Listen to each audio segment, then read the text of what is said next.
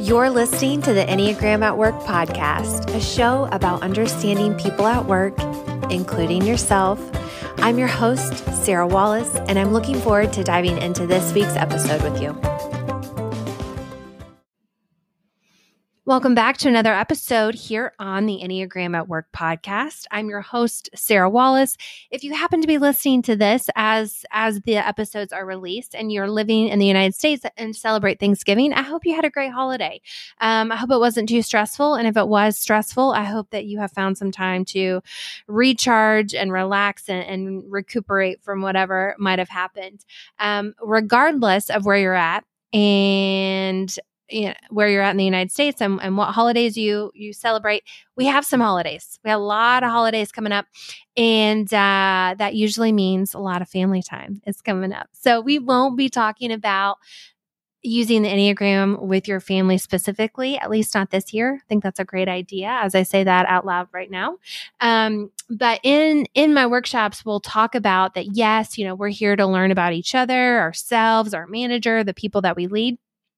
But it's also an intention that you walk out of here with a nugget or two, some helpful, meaningful insight about the people that are waiting for you at home or your family, friends, family, and your personal life that you can use the Enneagram with. And so I'll say the same for you here. I hope that this year, this podcast has given you some sort of insight, maybe a meaningful conversation starter to take back to your friends and family in your personal life, beyond just work. Obviously, I hope that it's helping you understand those that you work with, but obviously, also those beyond work. And we're going to be having a lot of those opportunities with the holidays. So, with that, speaking of looking forward to things, I have 2 more workshops left this year, and they happen to be back to back. I have one coming up in San Francisco, and then my last one is out in Dallas. So both really warm places. I'm out here in Louisville, Kentucky, and we are getting the cold weather. We haven't got snow yet, but it is getting cold. So looking forward to some of those warmer, I don't think hot, but warmer temperatures on those trips, and looking forward to meeting those teams. And I will say, the plans for 2024 are already in motion. And so I've already been talking to teams who are planning their new year, their spring, their mid-year offsites. And so if that happens to be something that you are looking for some education, some entertainment, or some longer programming around team building, tapping into talent, developing your new managers, developing your leadership, I'd love to have a conversation. So you can start over at EnneagramMBA.com. We have our workshop opportunities and then our team intelligence programs, which range from 3, 6, 12 months. And then obviously we can customize as well. So with that, let's get into the episode. This episode is a 2-part series. Today, we are talking about strengths and specifically where each type might really shine when they're using those strengths. So looking at making it really specific and pretty practical. And then part 2, we're going to be talking about what it might look like when those strengths get overused. And so this is some wording that I've just started using, I'd say in the last 3 months or so. I used to say in these workshops and programs, we're going to look at our Enneagram, the Enneagram strengths or the strengths of each Enneagram type. And then we're going to look at some opportunities for improvement, some areas of development, otherwise known as, weaknesses. I've tried never to say that because I don't know that that's accurate. But what I thought is that, they're not separate. It's really, it's they're not siloed. It's not like, oh, here's the strengths and here's the opportunities for growth. It's more of a sliding scale. Like, this is what it looks like when you have your energy really dialed in. It shows up as a strength. And this is what it might look like when you're overusing that strength, or when you have it all the way dialed up in a situation that's only requiring a level 2. You're over here at a level 10, and we might need a level 10 sometimes. So don't put out the fire. We want to keep that. You want to keep your fire. You want to keep the thing that makes you you, the thing that lights your strengths, your unique strengths. But we want to make sure that when needed, we got it dialed in, whether that is whoever, a specific person in front of us. We might need to change the dial. It might be a specific meeting or situation, a conversation, a particular project that we're working on. And so just to be aware, okay, where do I need to be dialed in at? And so this episode will look at where you really thrive when you're dialed in, one specific situation, one of many. And then next week we'll look at what does that look like when it's overused. And you might have heard me use the analogy of a knife. We'll talk about this sometimes in the workshops too, where it's, a knife is a knife, but are you using the knife to cut up a delicious meal for your family and friends, or is it being used as a murder weapon? The knife is the knife. And so that's kind of what this is. So we're going to look at kind of both sides of the coin, look at the scale, strengths, and then when they're overused. And I really like that idea, that concept of overuse of strengths, because it is a strength. It's just sometimes we might dial it too far up sometimes, and that may give us some problems. So with that, we're going to talk about this episode and then come back and listen to next week's episode. We'll get into part 2. So we're going to start with our type 1. And our type 1 tends to really shine when they are setting and following procedures.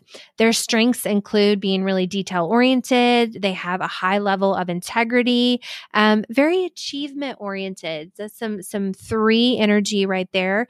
A lot of focus on processes, both, like I said, setting them and following them. And they tend to have a really logical, rational way of thinking, which puts them in this perfect position to be setting and following procedures and really shine at it. They might enjoy it, I would guess, and they're going to be really good at it. We'll talk more about what that might look like when it's all the way turned up next week. And just as a reminder, our type 1 is the type that is striving to feel perfect. We have our type 2, who is striving to feel connected. They tend to really shine when they can help others shine.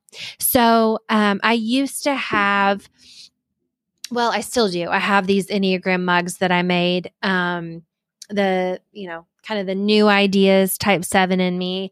Went on a little bender. I think it's been about 2 years ago, and I just played around. I made these mugs, and I love them. They're more so for gifts now. But I had on the type 2 mug, there's one side is some common descriptor words, and then the other side is just kind of a little saying. And I got some feedback that the type 2 one needed to be updated.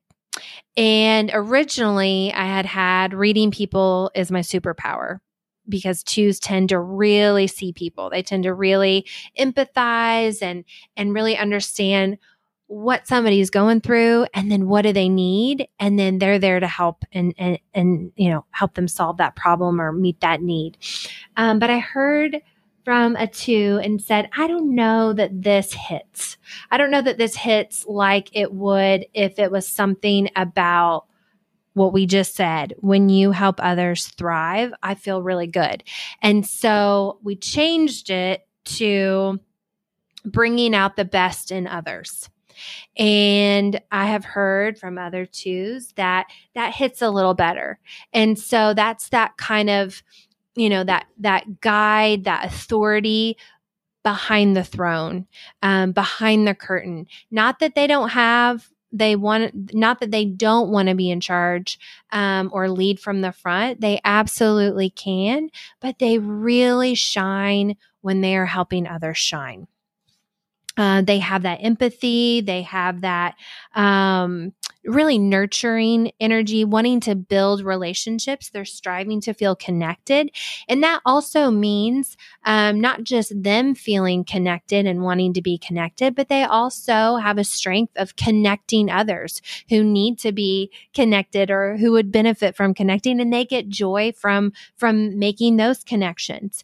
They tend to have a kind of coaching approach to their leadership, maybe more so than some of the other styles, like authoritarian or dictative a leadership style. They're kind of going to be more of that coach. And they like to be recognized and they enjoy being able to recognize others. So they thrive when they're helping others thrive. Our type 3 is striving to feel outstanding, and they shine when they are pursuing their goals because they're going to hit their goals. When they have a goal, you can count on them to hit it, and they tend to enjoy going after it. They tend to they almost need, I'm going to say they tend to enjoy, they almost need a goal to get them motivated, to give them some clarity, to give them some direction. Otherwise, it's just kind of, what's the point of doing this?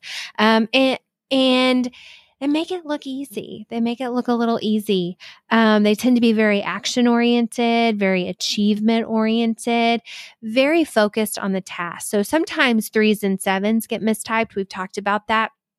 Not that 7s can't be task oriented, but 3s are going to be able to kind of have a goal, see into the future, and then know how to actually make it happen. What are the things on the list what needs to be on the list? And then they're going to love checking those off until they get to that goal.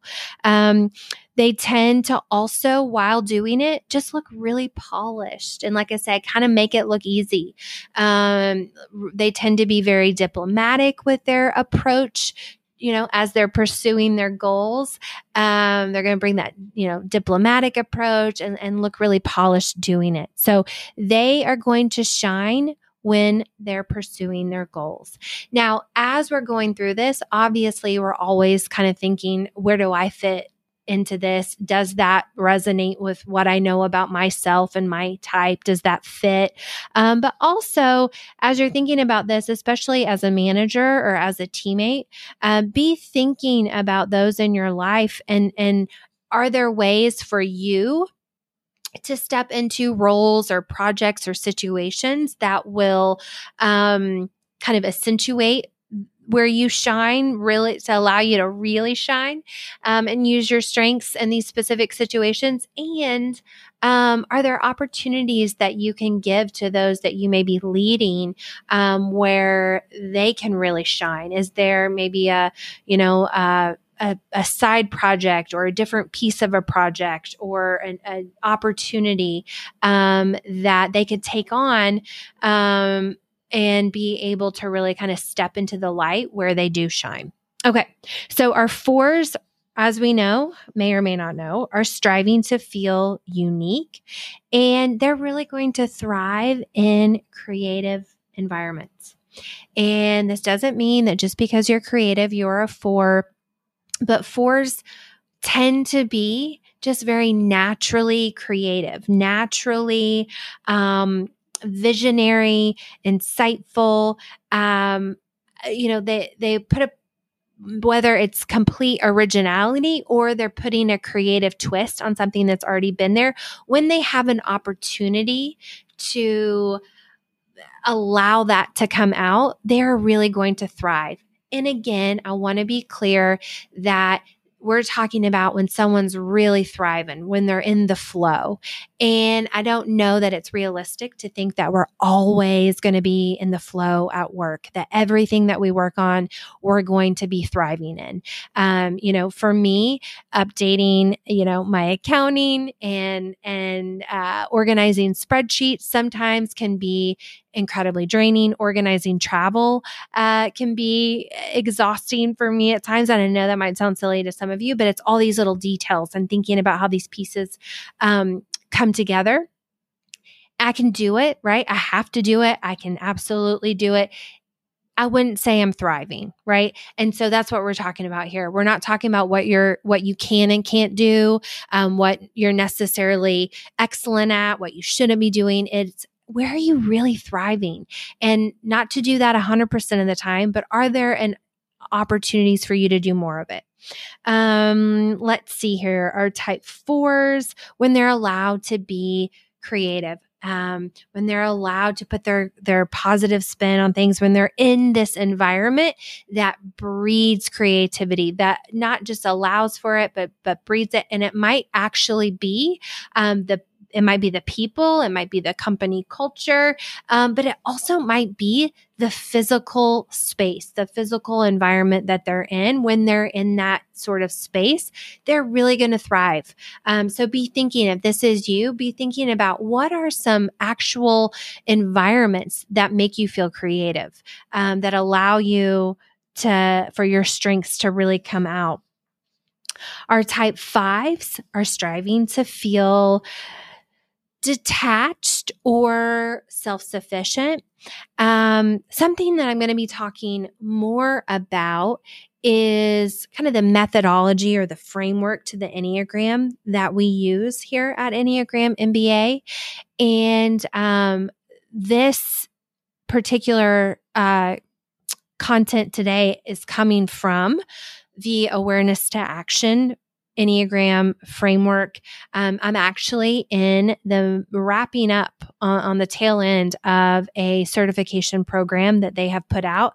I am loving it. That I don't want to get sidetracked today, but I'm really excited to tell you more about it, what it means to you as the listener, what I'm learning about applying the Enneagram at work and making it both interesting, but also making it useful. And so one of the many things that you may have heard me change over the last year are some of the descriptions for the types. And the Awareness to Action framework uses this striving to feel detached for our type 5. And we've talked about that in past episodes. So feel free to look back on that or just reach out and ask me. I'm happy to talk to you about that. But we're just gonna use that as our foundation for today. So striving to feel detached. Our 5s really shine when they're figuring things out. They tend to be really objective, also very insightful and creative, but in like a problem solving kind of way. They tend to gather information and data and enjoy analyzing. And so they're bringing all of these strengths together. And in these situations where they have an opportunity to figure something out, they're really going to thrive. They're going to figure it out. And most likely they're going to enjoy doing it. Our type 6s are striving to feel secure, and they tend to shine when they're anticipating problems. And that may sound negative at first glance, or first hearing, whatever that saying is. But it is such a superpower, and it comes so natural for 6s.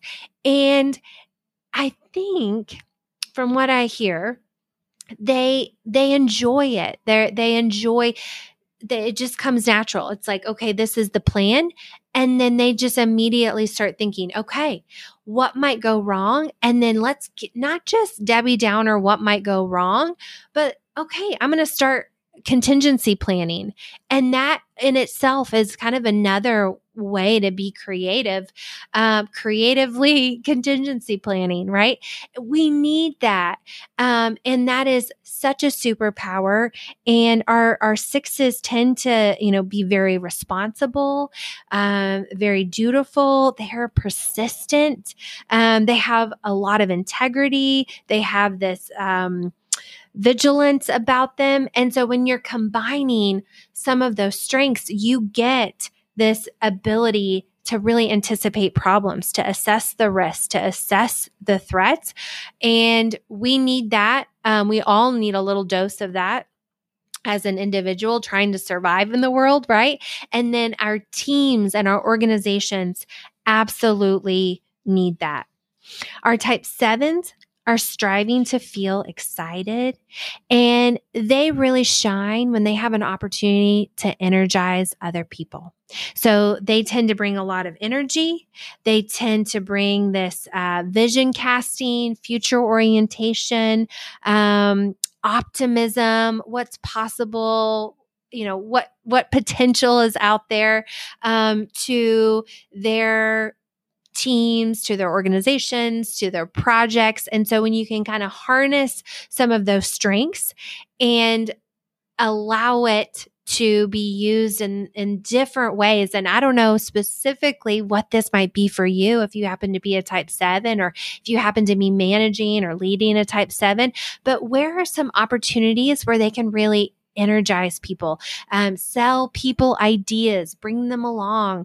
Salesmanship is another strength of a 7, and doesn't mean that all 7s need to be in sales, or that we're strictly selling products.